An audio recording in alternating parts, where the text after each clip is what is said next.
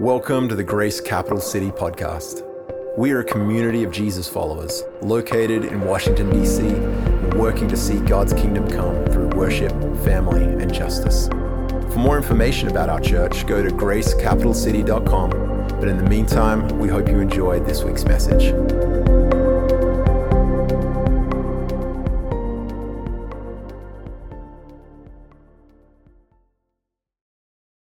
Can we give it up for our worship team one more time? Love these guys.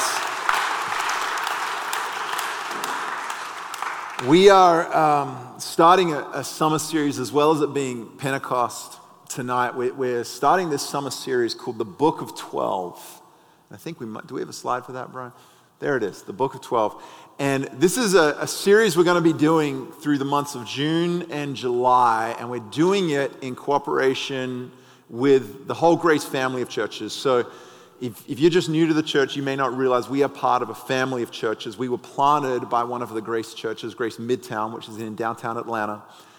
Myself, Jessica, a team of us moved up to plant this church, and the church was launched in 2016. But there are 10 Grace churches. We're not a franchise. We're not the McDonald's of churches. We're not campuses. We don't video screen, services in or anything like that. We're a family. We're brothers and sisters, and that means all the churches look different and they act differently, but we have some really shared DNA and some shared values and some shared theology and practices that we enter into. And every now and then, not always, but every now and then we'll join in and do a series together. And so we just felt like the summer was a good time to do that. And so it's called The Book of 12, and it's going to be a journey through the minor prophets. Where all of us spend all our morning devotional time, right? Hosea, Joel, Amos, Obadiah, Jonah, Micah, Nahum, Habakkuk, Zephaniah, Haggai, Zechariah, and Malachi. Who was in that this morning? Come on.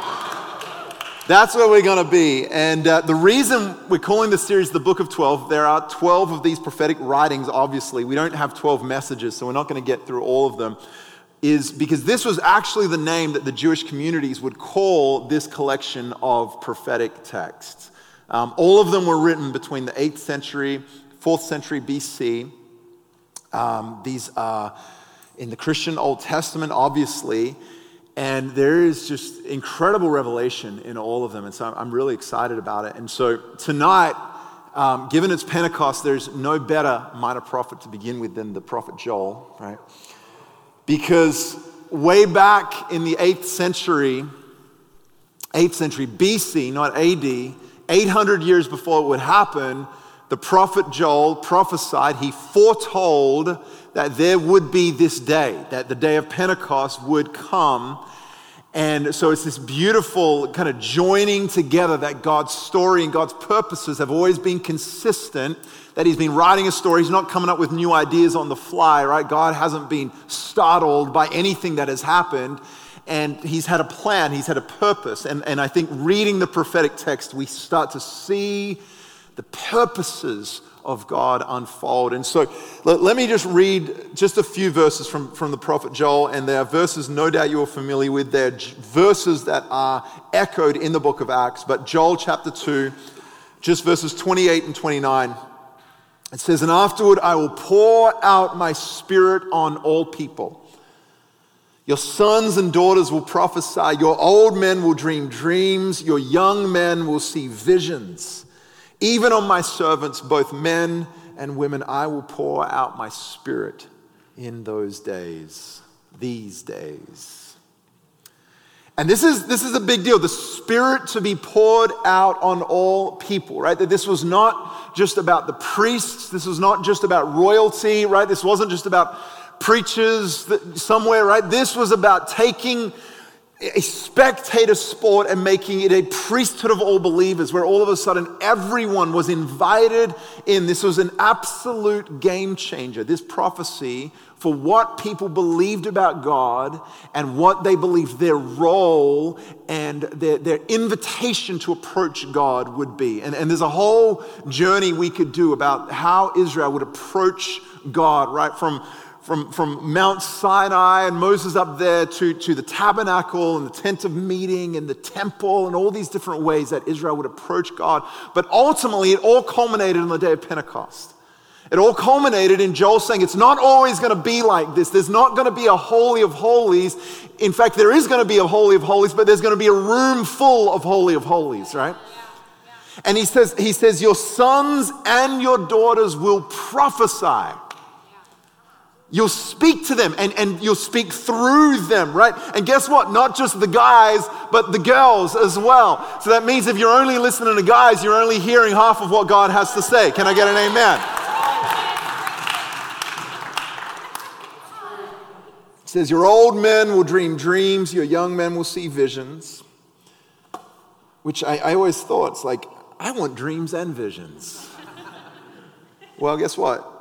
You can have dreams and visions. This isn't about that, that young people don't dream dreams anymore or that old people don't see visions anymore. This is painting the picture that it doesn't matter if you are old or if you're young, if you are a man or if you're a woman, God is calling you in and he wants to speak to you and he wants to speak through you. This is not a spectator sport, friends. We don't come here to watch the professionals.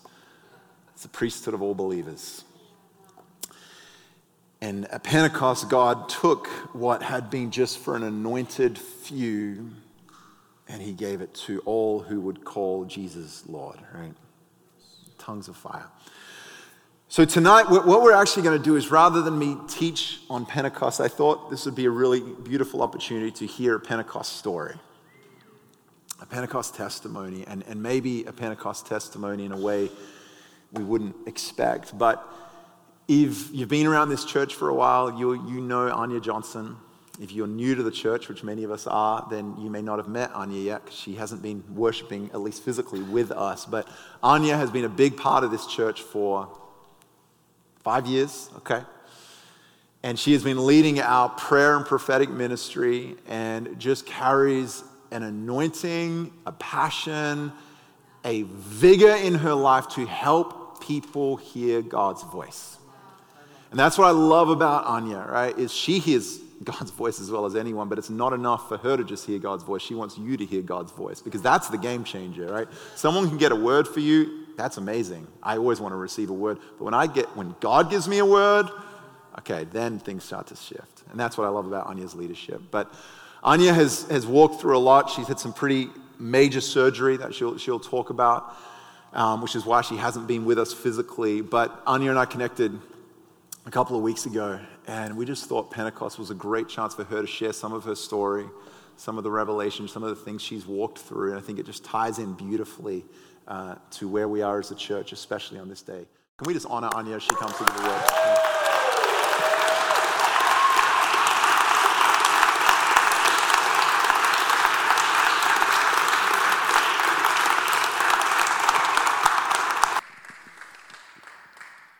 Hi. I want you to know I'm not purposely showing this off today. For those of you who don't know, I've had heart surgery, which I'm going to talk to you about. But this scar, which is much longer, certain fabrics irritate it. So this was not my first outfit today. So it's actually better. But here's what I want to tell you about this scar. I call it my war wound. And believe me, I feel like I've earned it. But what's funny to me about it is that I learned a few years ago that this part of your body, your skin is the thinnest, which is why you wrinkle there first as you get older. So I have not enjoyed that for the last several years. So I'm like, good, I have a scar now to detract from. And I'm like, maybe it tightened up my skin. Who knows? But before I really get into what I want to share with you, it's very important to me today to say thank you. I did not realize how much of a family GCC was for me until this happened. And because of GCC, I don't even know who everybody is that gave money and gave other things. But I have food in my fridge because of GCC. I have chimes in my yard. I had prescriptions paid for. And it's I mean, it's medical bills. There's been money that has come to me, and the list is endless. So all I can say is, again, I don't know who you all are, but thank you. I don't even have words to say what that means to me, because I don't think I really comprehended what this this family is generous. Chris says it all the time, but I got to witness it personally, and I'm still witnessing it. So thank you. Thanks. So, y'all, over the last few years, when I've had my annual physical, I always talk to my doctor about the heart history in my family, because both my mother and my grandfather had heart disease. So she's been very consistent with giving me EKGs, which always come back normal. But 2 years ago, she said to me, there is a new test out called calcium CT scan that can show you the plaque that builds up in your arteries. Now, I'm not thinking I have plaque in my arteries, but I was aware that my cholesterol and my blood pressure seemed to be escalating every year. So, but she said to me, you need to know that when you have this scan, it's actually radiation on your heart.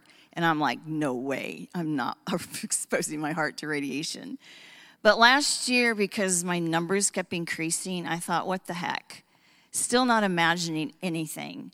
Well, let's just say my cardiologist, when he saw my score, well, actually my general physician sent me a message. I still have it. She just said, I'm shocked.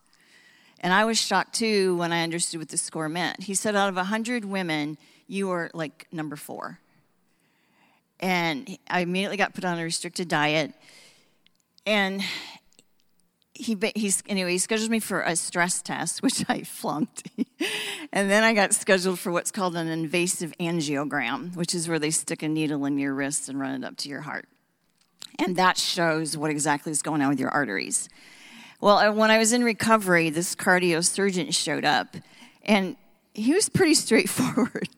He just looked at me, and I was so glad I had a mask on. He just said, you need heart bypass. And I seriously went into shock, because I thought, my mother had this, but I'm younger than her when she had hers. And I seriously did not believe it. He told me later that he told me I needed quadruple. I swore he told me triple, but I had quadruple. So I said to him, when do I have to do this? Or when do you want to do? I didn't say, when do I have to? He just said 2 to 3 weeks. And I said to him, this is right when Hearing God class was starting here, y'all. And I said, I am in charge of this class at my church, and I'm not missing it. I had been building toward this for years. I was so excited about it. And because I shared that with him, 2 things happened. One is I found out he was a Christian and a prayer warrior. And that man, for the next several weeks, prayed with me more than once. I mean, who has a doctor that prays with you very boldly? And the other one is that he said to me, I just said, I want to wait if I can. And he said, yes, that we could. What he didn't tell me, and I seriously just found this out, I'd heard rumors, but I verified it. I said to him just about a month ago, I said, exactly how clogged were my arteries? He said, well, one of your arteries was 90% blocked.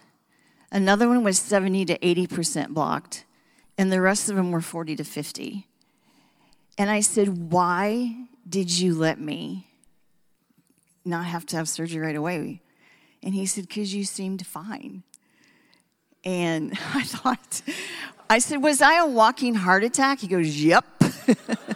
So I want you to know, through the whole Hearing God class, every time I stood up here, I was a walking heart attack.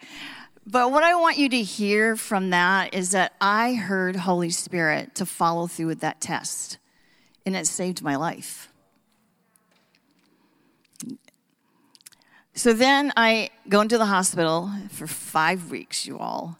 I was in the hospital, I was in ER, I was in rehab, I was in another hospital.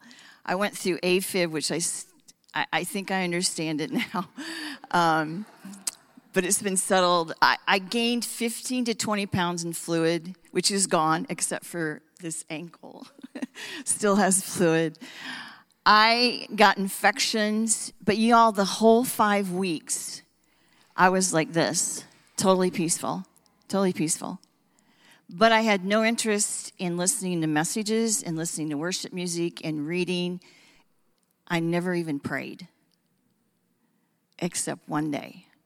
And I said to the Lord, I'm so sorry I haven't talked to you. And I heard him immediately. He said, Anya, don't worry about it. You and I have history. He said, you've been stewarding your relationship with me for years. You're fine. Don't worry about it. So the peace continued until I went home. Because when you're in the hospital, you are monitored 24/7. There's always somebody hanging out. Well, I went home, and who's there to monitor me but me? Y'all, I'm a pretty calm person. You all have heard how much I love doing declarations. I love to pray. I have lived in so much fear over the past several weeks. It's not even funny. And I've done everything. You name it, I've done it under the sun. Finally, again, Holy Spirit broke through and said to me, Anya, medical professionals obviously have wisdom. But of course, they're telling me, watch out for blood clots, watch out for strokes, watch out for this. But he said, you need to hear my voice above their voice. And he said, the other reason why you're going through so much fear is because you think you're alone. Because every time something quirky happened to me, because y'all, when they do heart surgery, I didn't know this, they cut your sternum. So my sternum is still healing. And so it has spasms, which I didn't know this till seriously this past week, because I was like, what is that? Am I having a heart attack? I mean, it's amazing where your imagination goes.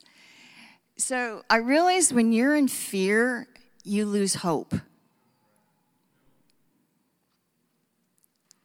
So I'm still in the middle of that battle, but it's going to be won. It has been. I'm not giving up. So the third thing I want to share with you that's, to me, is one of the most incredible stories about this heart surgery is that when I learned, because it's genetic, what I have, and even though I have eaten healthy, it still hit me. So I thought, this means the rest of my family, they have the same genes. And I heard Holy Spirit say to me, Anya, I'm going to save your family through what you're experiencing. Well, I'm one of 9 siblings. Most of my siblings don't talk to each other because of family trauma and also drama. But I knew there was ways, so they don't talk to each other, but I knew there was creative ways to get in touch with all of them, and I just encouraged them to take this test. Y'all, as of this date, 4 of them have followed through. 3 of them also had high scores, but they caught theirs in time. In fact, one of my brothers had veins that were already forming around his clogged arteries. I'm like, no fair. But my oldest brother, they discovered he actually had plaque on his brain. And he'd had a stroke and didn't know it. I mean, I almost burst into tears at that one because I just thought, Jesus, you really meant it when you said you're going to save my family. That my brothers, because I mostly have brothers, are going to live to see the other day because I don't like what I've had to go through. It's very disturbing. But if it saves my family so they get to live longer because they all have children, God really does work things together for good. So what I want to leave you with before we go, we're going to have this incredible ministry time today, you all, and that is back in 1970, when I was a junior in college, so you just all got the information now on how old I am. Everybody's been wondering. Do the math. I got involved with this Christian organization where I learned about Holy Spirit. Now, I knew about Jesus, but I'd never heard of Holy Spirit. And I learned that he came. You can read this in John 14, 15, and 16. He came to empower your lives. Many more reasons, but y'all, I was so excited when I found that out that I didn't have to live life on my own. I threw myself into that with Holy Spirit. Y'all, within 2 years, my life was so transformed people did not recognize me, including my own father. He literally walked up to me one day and said, "Where did you get that personality?" And I knew what he was talking about. It wasn't just my personality, it was my whole person. I have never turned back from wanting that transformation continued and being empowered by the Holy Spirit. Because here's what, you all. When you let Holy Spirit empower you, you become the real you, who God created. You want Holy Spirit to govern your life. So today, we're going to have, the whole prayer team is here today from GCC, which I'm so excited about. So there's going to be 6 teams. We're going to spread out around the sanctuary. And here's what I want to encourage you about. First of all, I know you don't know everybody on the prayer team. But I asked every one of them today to ask Holy Spirit what they had uniquely to impart to you. You all, if you'd heard what I heard, you'd want to go to every one of them for prayer. I'm serious. And so what I want to encourage you today is, if you have a need, like the fear that I'm walking through and other things, do come. But here's what I want you also to know. Come for a blessing. You do not have to have a need to be prayed over. We're going to all have oil. Oil represents Holy Spirit. So come and be blessed. So we're going to have ministry time now, and then we'll have more after the worship. But Catherine and Adam, will you come up here for just a second? I want to use them as an example. They're going to be praying over people today. When I say to you that everybody on the prayer team has something unique to impart to you, here's an example. Adam gave me permission. He struggles with an autoimmune disease that he's had for some time. He's been in the hospital. A lot has happened to him. You can imagine when you have an autoimmune disease, a lot is coming against you. He's going for healing. He hasn't given up. But Adam has had to grow in a lot of areas of his life with faith and hope and hanging in there. Adam has that to impart to you. Even though the healing has not been complete yet, he still has a relationship with God that's been cultivated that he can impart to you. That's what it's like when you come up to us for prayer. So I'm going to ask the prayer team if you'll go ahead and take your stations. There'll be 3 teams up here, and there'll be 3 teams in the back. So just come as you feel led.